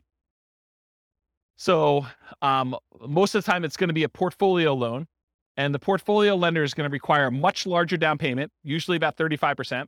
There are some ways to structure where you're getting the loan and someone else is partnering with you. Go see the partnerships class where we talk about that. But you could structure an LLC with some portfolio lenders who obviously don't see this as a kind of like good way to do it. But you can come in and be the loan partner on a deal for an LLC and only put 20% down in order to get some of those products. But if you're buying it just with your self-directed IRA, self-directed 401k, in most of those cases, because it can't be a recourse loan, they're going to require 35% down. The interest rate is going to be a little bit higher. And they're usually ARMs. Sometimes they'll do a 15-year fixed rate mortgage, but that's also going to hurt your cash flow because it's the 15-year amortization schedule makes your cash flow, it makes your monthly payment higher, which means your cash flow is going to be worse. So just realize that might not be ideal. And then the other thing to think about too is if you're trying to do financial independence, retire early, below when you can technically start taking money out of your retirement accounts, realize that if you're doing investing inside these accounts, it's not like you can access that money. You can't like collect the cash flow from the property that you have owned by your self-directed IRA or self-directed 401k. You have to leave that money in there until you can legally withdraw it, unless you want to pay the taxes and the penalties to get it out. Okay. So realize that if you're looking to do this for retiring at 45 or whatever you're trying to do, that's potentially problematic. And you'll need to come up with a bridge solution of some sort to do that. And there is a class, I really need to add this to the schedule. I talked about this in that same Fire for Real Estate Investors class. I talked about this idea of, I used to call it coasting into retirement, but I don't want to confuse it with Coast Fire, which is something completely different. So I think I renamed it chillaxing into retirement. It's this concept of, you have enough money to bridge, you technically qualifying as financially independent, and you're sort of living off of your savings, not at a safe withdrawal rate, kind of living off your savings, but like depleting your savings to get to the point where you then qualify for FIRE, where your financial independence number may take you a year or 2 or 3 for either a property to pay off or cash flow to increase or something else to happen. And you're sort of like rapidly depleting another resource that you have to sort of bridge you to that point. And there's probably a full day class I need to do on that. So I don't think I could do it justice in 2 hours. So is anyone interested in that class? Should I do that? Just one person? Two? Okay. Maybe I'll do something like that. Okay. So I talked about all those. Any other questions on can you use your retirement account? Is this helpful? Like the kind of format of going through it sort of like this? Yeah. Okay, good. I'm glad. All right, quantitative analysis. So when I originally did the real estate investing strategies class, I gave you like a warning up front that I could have easily decided, I did qualitative then. I kind of like looked at the characteristics and how they work and what their strategies were. But I could have just as easily done all math and showed you, okay, look, if you do buy and hold, this is what the numbers look like for you doing it. If you do creative financing, this is what the numbers look like for you doing it. And one of the reasons I wanted to do this series, I wanted to do a deep dive with all the different ways to measure and look at it, but I also wanted to do a quantitative analysis. And so what I'm going to do here for the series is I picked an avatar, a prototypical person, and I kind of have a story around them. And then I'm going to show you, okay, if this particular person, in this case, it's a group of people, a husband and wife, if this particular group of people, this kind of like partnership, this, what do you call it, couple, this couple decides to go ahead and utilize the buy and hold strategy, this is what the numbers look like for them.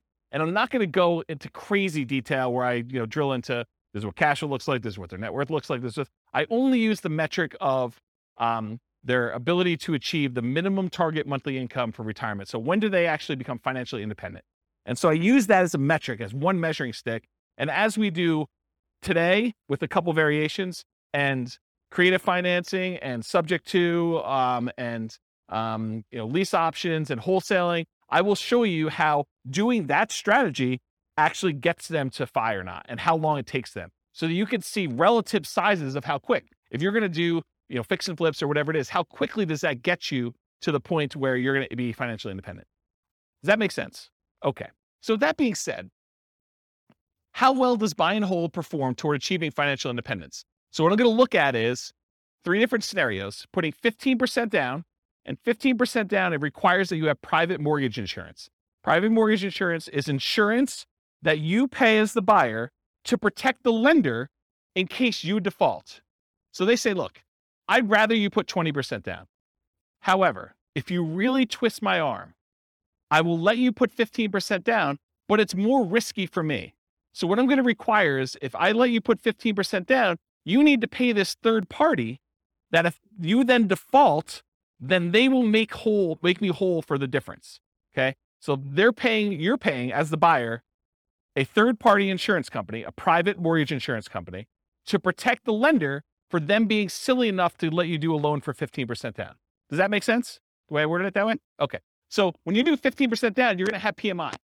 And if you look on your worksheet, sorry, man, you got volunteered. I should have just taken a sheet, huh? So on your worksheet here, you'll see this 15% down column. And I show you the interest rates highlighted, but then a few columns down from that, it also tells you your monthly PMI or monthly MI for mortgage insurance. And so it shows you that the monthly MI is $150 a month for the 15% down one, and it's 0 for the 20% down and 25% down. You don't have mortgage insurance when you put 20% down or more. Okay? So 15% down with PMI, 20% down, 25% down. We're going to look at those scenarios of how quickly you can achieve financial independence using those. And I'm also going to do one with short-term rentals. Now, for short-term rentals, I assume that you can get significantly higher income by doing a short-term rental. Otherwise, why bother, right? It's more work.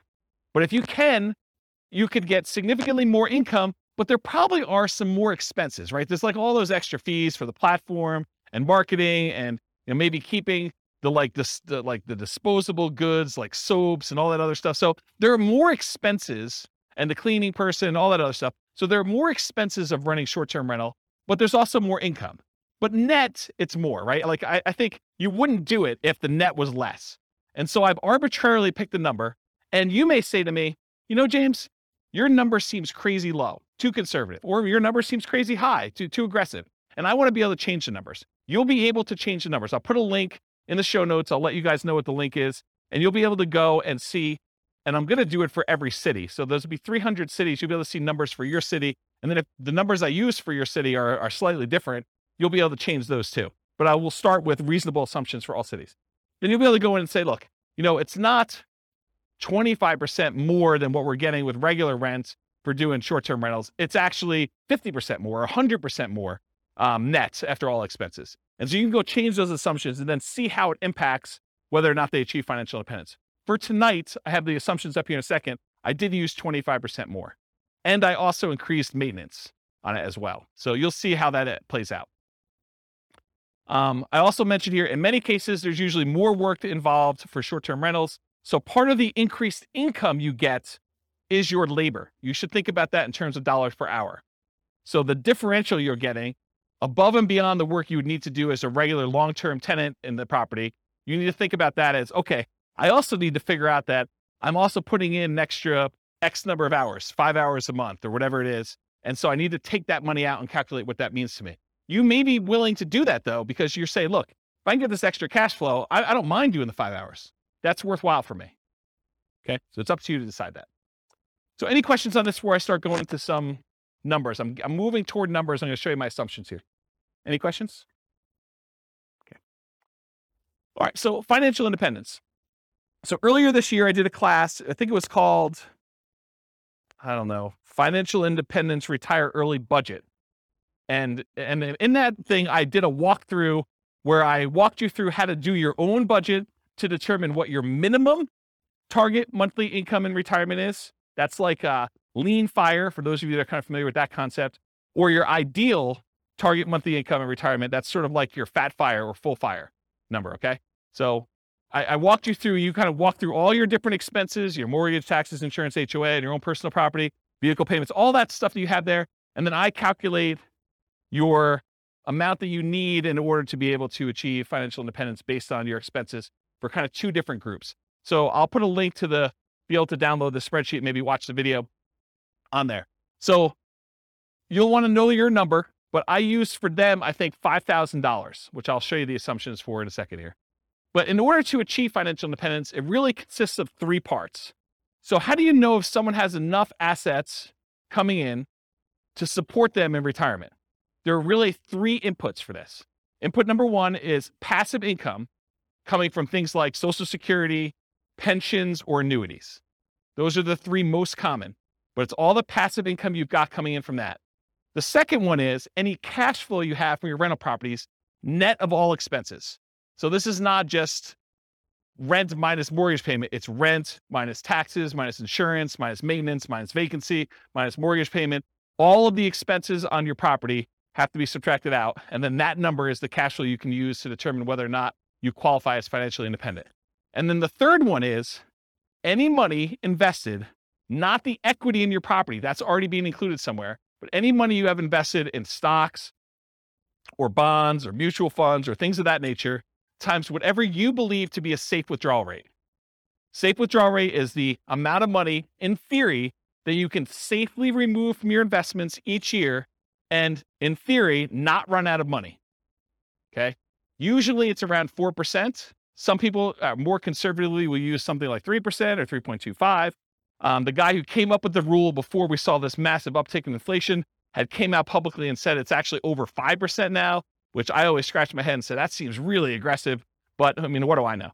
But if you look back at historical data, there was the 4% safe withdrawal rate study by the three professors from Trinity University.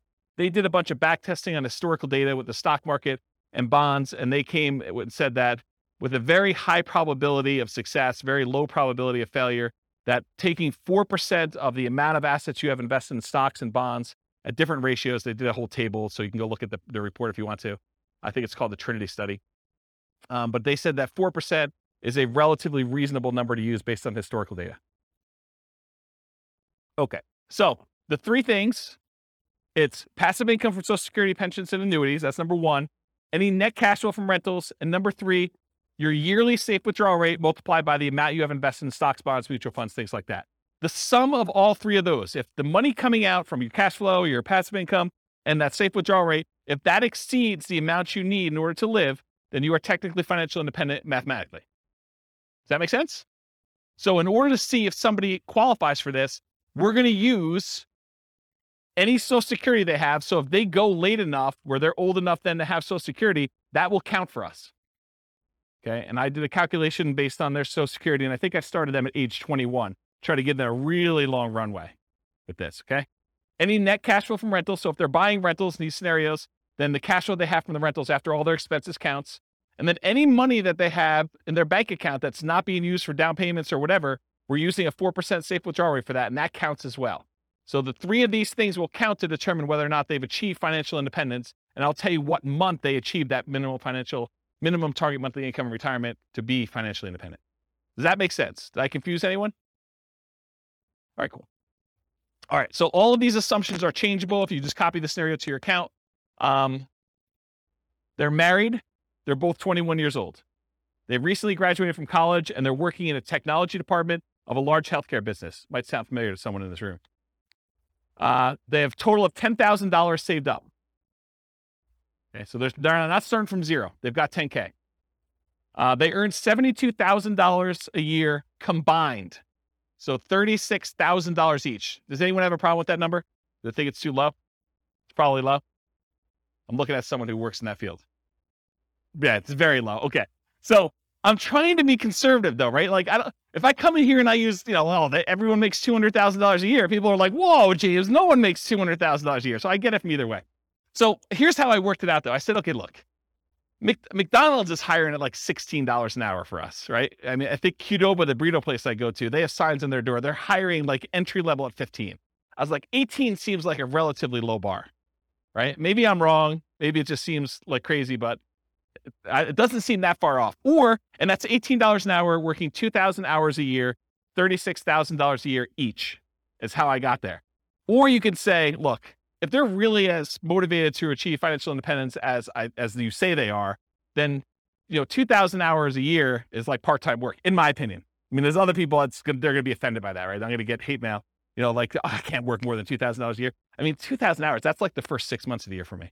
I mean, I know there's some business owners in here that they're like, yeah, 2,000 hours. Yeah, that's easy, right? But I'm going to get hate mail, I'm sure. But I use 2,000 times $18 an hour to get $36,000 a year for each one. I think that's a reasonable number for a lot of folks. And so I'll try to use these same assumptions across all the different strategies to compare them. So you'll be able to see more of as close to an apples to apples comparison as you can be, knowing that you're comparing different things. Okay. This may be hard for you guys to believe. They're saving $1,000 a month before they buy any houses. Okay. So between the two of them, they're saving $12,000 a year on a $72,000 income. That's pretty aggressive, but they're motivated to achieve financial independence. In fact, I say that they're obsessed about achieving financial independence so they can retire early. They want to fire. They want to find their best path to financial independence together. They're both taking Social Security at age 67. That's what I modeled it at. And Social Security was estimated based on them working until the full age of 67. You guys all know that if you stop working earlier than 67, your amount of benefits actually goes down for Social Security though, right? You guys know that, right? Like if you don't put in enough, then you don't get the whole thing. It goes down. Okay. So I've assumed though, incorrectly, that they've worked till 67. So if they get to the point where Social Security kicked in and it matters to them, that will be a factor. But if it's before that, it really doesn't matter anyway, because they've then achieved financial independence without Social Security. Okay. Any questions on the changeable assumptions? Because you can go in and change these. You're like, hey, look, 72,000 a year is crazy, James. I don't know where you got the number from. Nothing? Okay. This is the worksheet you have, the loan types. I'm just pointing out that when they do the 15% down loan, I'm using 6.75%. That's what I got yesterday when I called my lender as the interest rate for a 15% down loan. And in order to do that, they had to pay 2 points to get that loan. They wouldn't give us a par rate. They wouldn't give us a rate where you didn't have to pay any points. Okay. And if you're doing 20% down, it's 6.625. There's 2 points for that as well, but there's no PMI. And then if you put 25% down, it's 6.5%. That's par. There's no points required in order to get that rate, and there's no PMI on that one. Okay, so that's the interest rates I'm going to use. If they were, when we cover Nomad next week, we'll be looking at these conventional loans, and you'll see the interest rates for those, what they are. For example, putting 5% down is 5.5% versus 6.75 or 6.625 or 6.5. This is why putting only 5% down starts to look attractive, is the interest rate's so much better. We'll cover that. We do Nomad. Any questions on this before I go on next slide? Okay, cool. More changeable assumptions. I modeled this out for 60 years. So if for some reason they don't achieve financial independence, it's possible they achieve it after 60 years. Okay, so 720 months, 60 years. So they'll be 81 at the end of this modeling. Based on their income, I think I looked it up. It should be about a 17.85% effective income tax rate. That's what I've estimated it to be. I'm assuming a 3% inflation rate over a very long period of time, guys. 3% is reasonable. I know we've seen crazy numbers recently, but look out long time in history. 3% seems right about there. 5.5% mortgage interest rate for the owner occupant, but they're not doing owner occupants except in some examples here, but they're doing the investor rates, which are listed on your spreadsheet. They have a 4% safe withdrawal rate number. They have $5,000 minimum target monthly income in retirement. So they're trying to get to the point where they have $5,000 a month in passive income from those three sources in order to be considered financially independent. And I do adjust for inflation. So it's $5,000 today, but in the future, it may be $7,000 or $8,000 or $9,000, depending on what time it is. Okay. And why did I pick $5,000 when they're making $6,000 a month? Because they're saving $1,000. So I want them to be at the same level of lifestyle, not at the same income. So they're not saving $1,000 anymore. They're only saving nothing because they've already achieved financial independence. And so we're trying to get them to the point where they replace their standard of living, what they're actually living on. And I've also said, hey, look, when do they get to the point where they can live a $10,000 a month lifestyle, which I don't even think I showed you numbers for that today, but I do run that math and show you when they're earning twice as much. Okay. Any questions on these changeable assumptions? You can change all these too. Okay. So for the property, what kind of property are they buying? So here's the assumptions for the property. It's going to be a $375,000 property value, and it goes up at a rate of 3% per year. So it's keeping pace with inflation. It's not going up faster than inflation. It's not going up slower than inflation. It's pretty neutral. We're going to do 3 different down payment scenarios. So I'm going to do a 15% down, a 20% down, a 25% down one, and I'll show you the results from each. With the 15% down, there's PMI. I told you that. 1% of the purchase price in closing costs when they purchase. So they're going to have some fees for getting the loan. In addition to that, for the 15% down and the 20% down loans, there are 2 additional points in order to get the loan. You have to wait. Is that something that's common? What's that? 15% down? Yeah, there's a 15% down non-owner occupant program. No, for the points. Is that common? No, it was unusual because we couldn't get them to quote us something at par rate. So they're saying, look, we're not even going to offer that. If you want to get this rate, you got to pay at least 2 points in order to get it. So it's just a kind of condition of our normal market right now. And you may be able to go to another lender where they'll say, it's not 6.75 or whatever it is. It's 7%, but it's par. They may come back and say that to you. And so each lender is a little bit different. This is one lender I called. There was a lender that I talked to told me that between 25% down and 15% down, there was only a quarter of an interest rate change. Yeah, it definitely is in that range. Okay. Sometimes it's more than that. Sometimes it's less. Okay. And then also, is there an equation to figure out upfront PMI? No. There's a whole 2-hour class on PMI, and I go over all the factors, and it's a calculation for them. And there's a lot of different variables in it, including how many people are on the loan, your credit score, price of the property. There's a whole bunch of factors. Yep. All right, cool. No seller concessions. They couldn't get the seller to give them any money toward closing costs. Interest rates, I already talked what those are. 6.75 for the 15% down, 6.625 for the 20, 6.5 for the 25% down, and the 15% has PMI.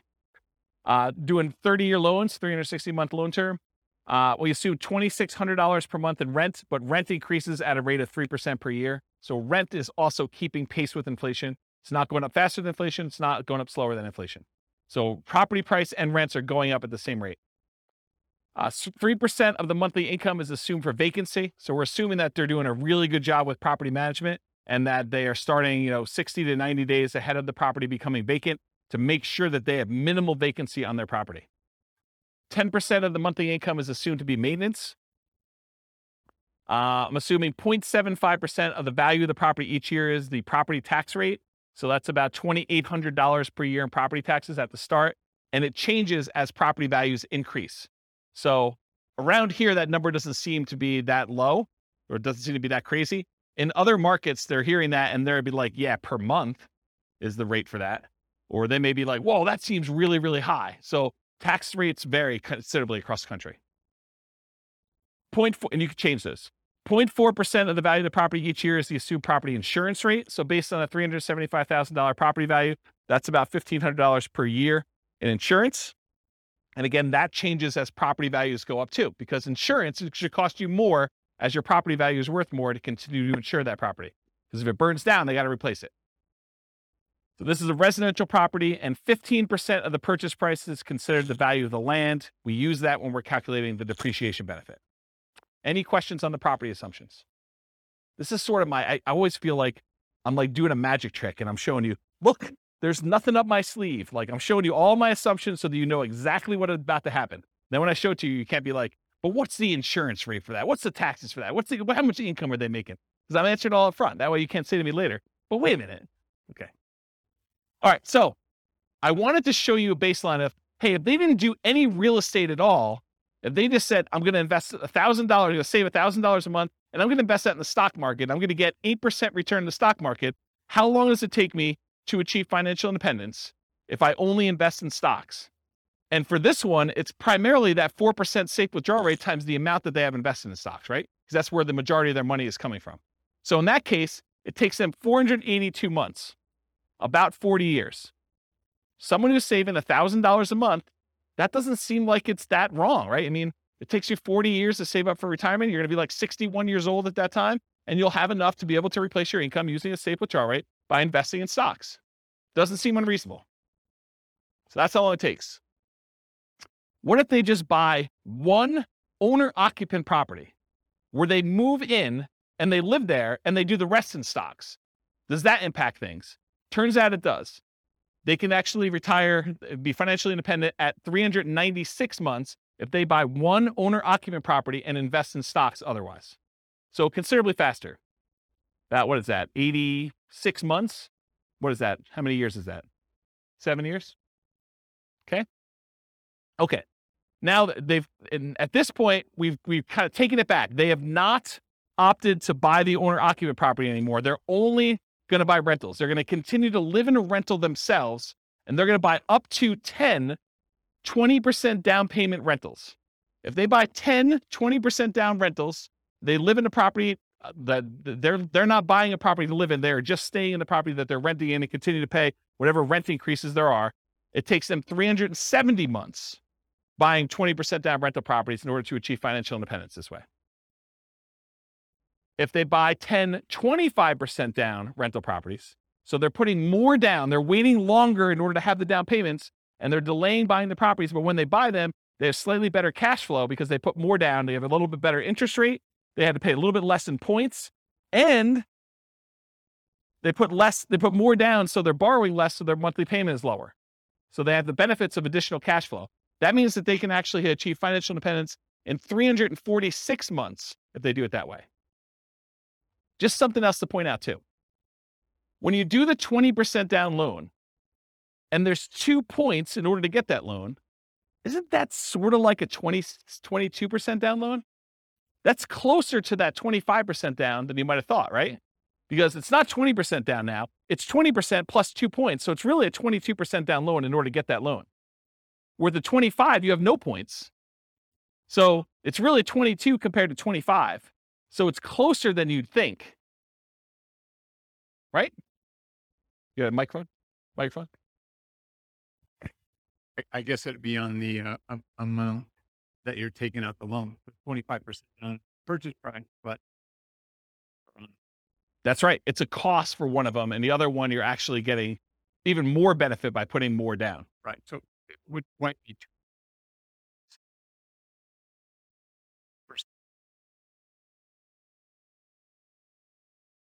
Yeah, I see what you're saying. Right. Yeah, you're right, because it's the 20% down is on the initial purchase price and the 2% is on the loan balance. Yeah, you're right. So it's 80% of the 2%. Right. So 1.6. splitting hairs, but No, you're right. That's a good point. Okay, note to self. Steve not invited to next meeting. No, he's all good. Okay, cool. So we did that 25% down there. What if they do 15% down? It actually goes up. It matches what they did with the 20% down at 370 months. So it's actually slower for them to do 15% down than it is for them to do 25% down. but it's the same as if they did the 20% down. Okay? To rent or buy. So right now, this couple is living in a place that costs $1,800 a month.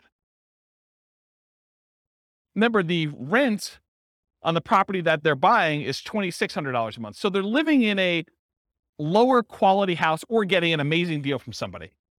But if they were to buy the property, their expenses would increase quite a bit. In fact, it would go about $600 a month higher in their cost to buy that property.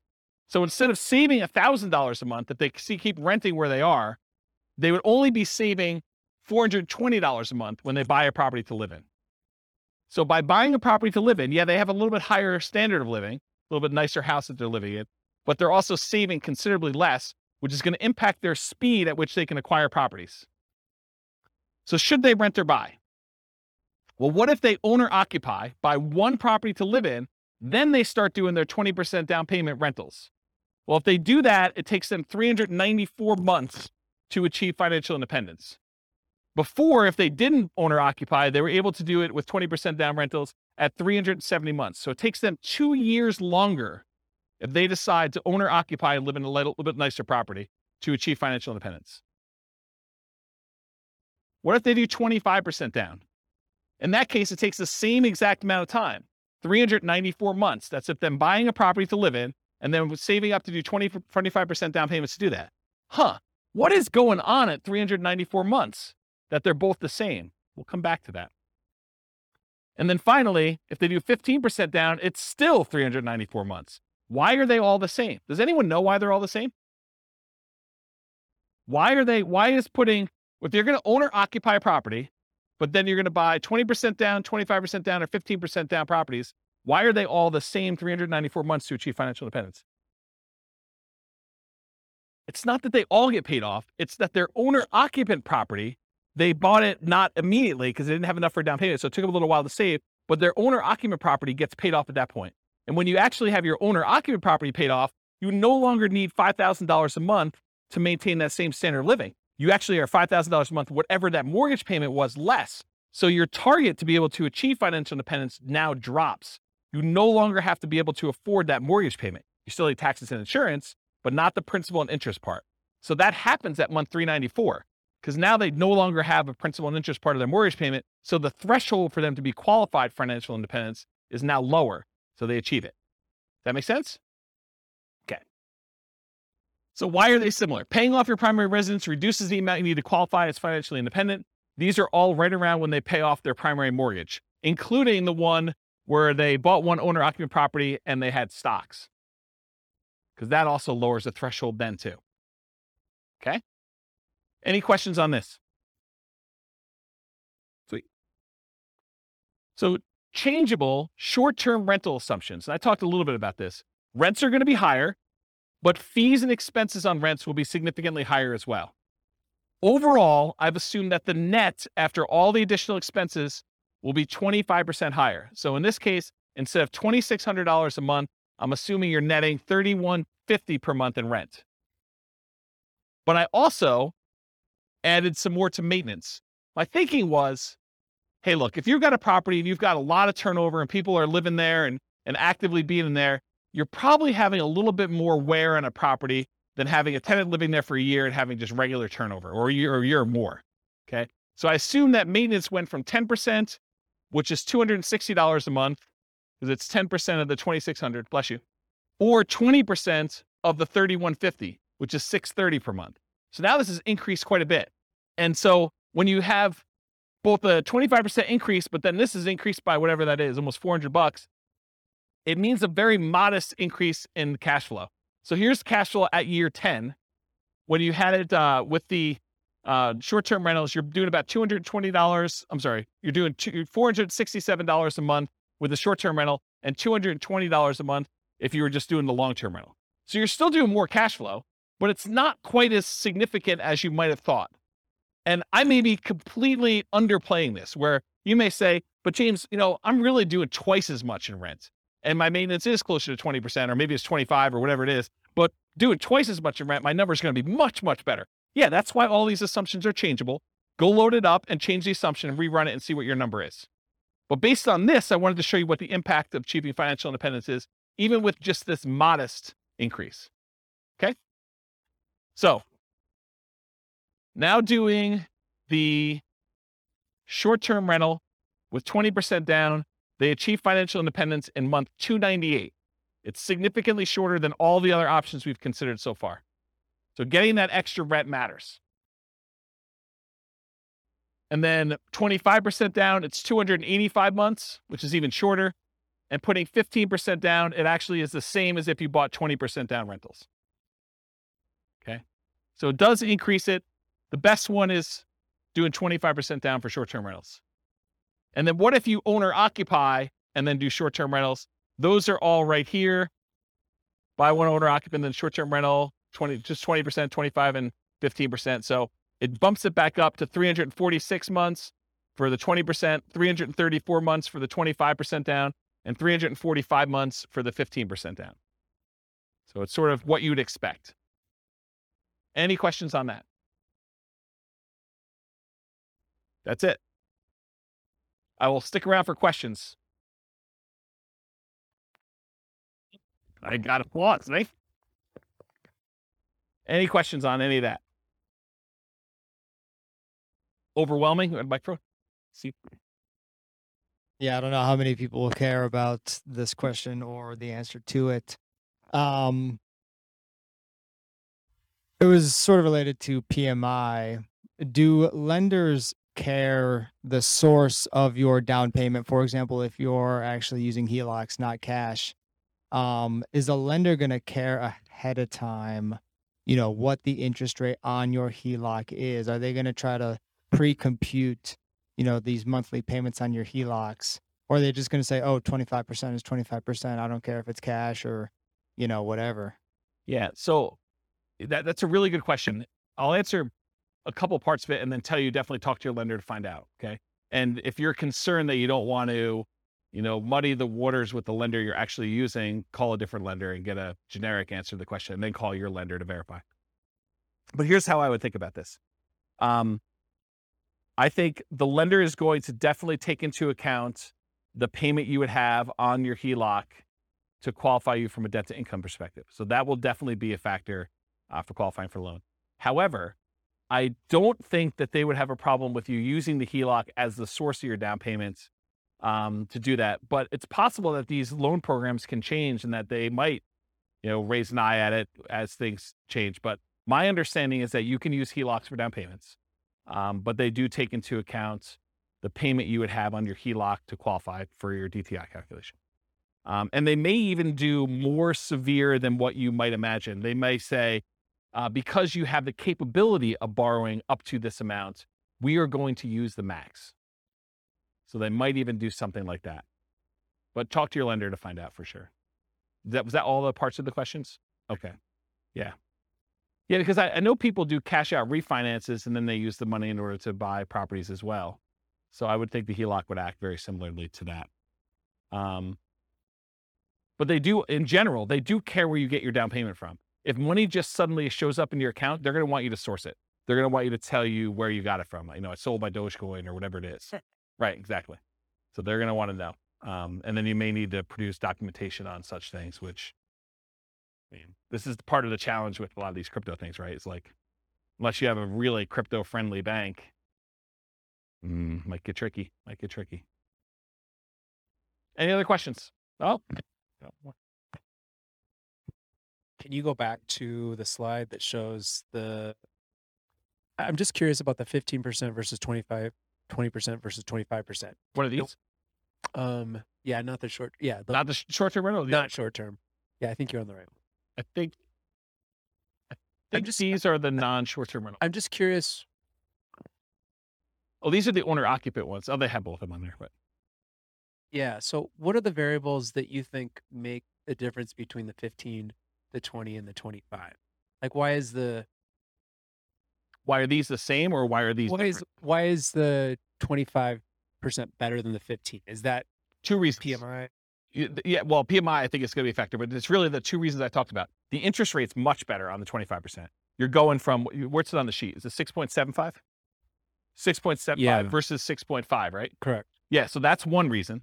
So that compounds over this time period, whatever it is, and multiple properties. So like it cascades. You're not just talking about one property with that 25% difference. You're talking about 10 properties eventually with that difference later on. And so it cascades, it gets worse and worse and worse, or better and better and better, depending on which way you're looking at it. So the interest rate is the difference. And when you do 15% down, you're borrowing more. And so your cash flow is much worse than if you put 25% down because you're borrowing less. You're putting more down. The amount you're borrowing is also down, and the interest rate is better. And so that does make a huge difference in cash flow. And you think does that cash flow make up for the fact that you're putting less down so you have more cash to buy your next property with a 50% down? You don't add more cash. They're buying properties as soon as they get to the point where they have enough down payment and reserves. So as soon as they get to that point, they're buying their next property, and then they're saving up until they can buy it. So if you look at the chart of like how many properties they own and when you're buying 25% down properties, eventually I think you get to the point where you're buying faster. The first one you buy might be a little bit quicker, but then it's worse cash flow. So you may not even be saving as much. So it takes you longer to do that, or maybe similar amounts, but you're being impacted by that lack of savings rate in order to do that. I like those graphs that you've had before that show those steps. Yes. And if you go pull up on the models, you'll be able to look at all those. The complaint I sometimes get is, James, you show me 300 charts. No. Right. Yes. It is the complaint I get, which, I mean, I like charts and I like showing the charts so I can show you all this stuff. But sometimes when we don't have that chart, like I've occasionally even said to people in the room, this chart, I'm not even going to talk about unless someone challenges me, because I want to be able to show you this as to like how I got to where we are. And it's sort of like, it's like ammunition for arguments in class. But, today I tried to keep it simple and simplified it. So one other thing I'll add. So this exact person, have you been listening to the new Real Estate Financial Planner podcast where I go and I do like Andrea and her story and do that? Well, I'm doing this person through a large number of different scenarios. I'm going to take this storyline. And so I'll do individual episodes on each one of these scenarios. And so you'll be able to see a lot more detail too that way. it's using these interest rates all the way through. Yep. Okay. Yeah. I'm going to try to do like one story arc where we don't change anything. But then in the advanced versions of it, I'm using variable interest rates and variable appreciation rates and variable rent appreciation rates and variable inflation rates. And one more variable thing, but there's like 5 things that are variable to show you like, and then I'm going to run it 1,000 times to show you what the range of expectations are. They may be financially independent anywhere between month 274, where it's 1 time out of 1,000, all the way up to month 495. I'm just making up these numbers, and that's 1 time out of 1,000. And the majority of them are in this range of here to here. And I'll be able to show you that in advance. And those are based on historical data, like the variable rates, No, they're variable. So like instead of doing an interest rate of 6.5, I'll say, look, it's 6.5 month 1, but there's a chance it could go up to 6.25 the next month, or it could go down to 6.375. And so there's just a probability distribution. And so sometimes, one run out of 1,000, maybe it actually ticks down. But another time it might actually tick up where they go to 7 or 8 or 9 as you're buying more properties. But it changes every month so that when you finally do buy a property, the interest rate may be much different than what it is today, but it's doing a change each month to see like where it moves. And over a large enough sample size, and I don't even know if 1,000 is truly large enough, but it gives you a decent range of like what the values might be. And you could see like, hey, interest rates has a major factor here. And so if interest rates go up, this looks much worse for them. If interest rates go way down, this looks amazing for them. And so you can now see some of those things happening with interest rates, with rent appreciation rates, because what happens if the market softens and they're getting better deals as they're acquiring, and then it turns around and they go up? What happens if prices go up when they're buying, and then it starts taking off when they, kind of get to the point where they have 10? All of those things can happen in those runs as well. And it combines with rent appreciation and price appreciation and interest rates and inflation rate. And the stock market rate of return is also random. So those are the 5. Does that help? I'm just picturing in my mind, like, what if at year 7 interest rates go down and you refinance? And like, how would that, that's what's awesome about my software is that I could say, if interest rates drop below a certain thing, refinance and ratchet it down. And then how does that improve? That could be part of the algorithm for doing the testing. This That is would be what- really, yeah, that'd be really interesting to see like how 15 and 25 changes, and if 15 shoots farther ahead based on a 5-year refinance to the same interest rate or something. This is literally why I wrote that software, because I had those same questions, right? About my own personal stuff. I'm like, look, I'm on this plan. What happens if? And then my mind just goes crazy. What happens if stock market tanks? What happens if there's a real estate market correction again? What happens if prices go out of control up, or prices kind of stabilize, or prices go down and I'm able to acquire more properties? Like, what do all these differences mean to me? And how does it impact my ability to be resilient in retirement? Or, during my acquisition phase of kind of getting to that point, like, what happens there? This is literally why I wrote all this stuff. But those are the types of questions. Yeah. So that's it. Okay, cool. That's it. All I got for you guys today. So stick around for questions. That's all I got for you.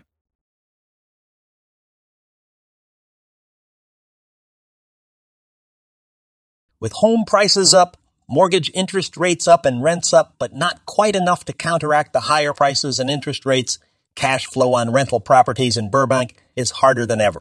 Book a call with the Real Estate Financial Planner to apply our proprietary 88 strategies to improve cash flow on your rentals. See the show notes for a link to schedule your call and improve your cash flow today.